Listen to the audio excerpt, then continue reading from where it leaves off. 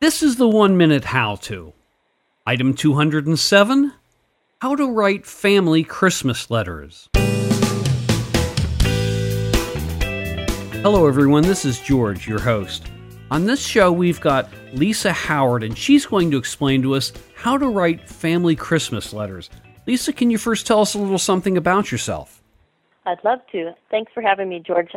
I got started writing Christmas letters because it was something I liked to do for my family, and I got really positive feedback from the people that I sent my letters to because I always write a story. I have a degree in journalism, so I've always enjoyed creative writing, and I enjoy receiving Christmas letters, but a few years ago I got one that was really bad, and people were making fun of it, so I started a site called ChristmasLetterTips.com, and my goal is to help people write better Christmas letters so that everyone can enjoy them, and we don't have to listen to the people who moan and groan about those people who brag too much.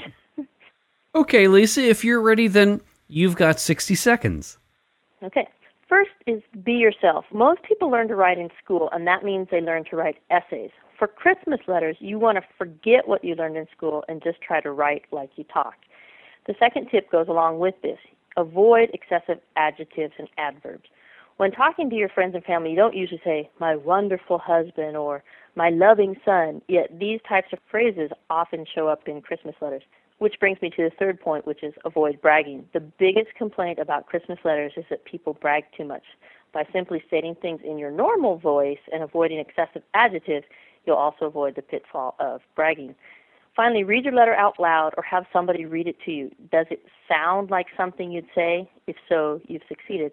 And remember, Christmas letters don't have to be letters at all. You can be creative, send a page of photos, create a multiple-choice quiz, or come up with a holiday word like Christmas and one or two sentences for each word, like C is for Charlie's new job, H is for baby Jordan's first haircut, R is for running the kids to soccer and all their after-school activities, and most of all, have fun with it.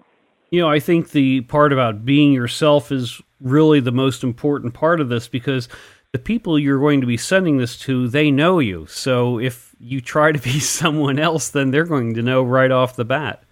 Right, and the letter shouldn't sound like it was written by your high school English teacher. It should sound like something that you would be saying. If you ran into somebody you hadn't seen for the past year and you had 5 minutes to tell them this is what happened to us, your letter should sound like that conversation you'd have with your friend.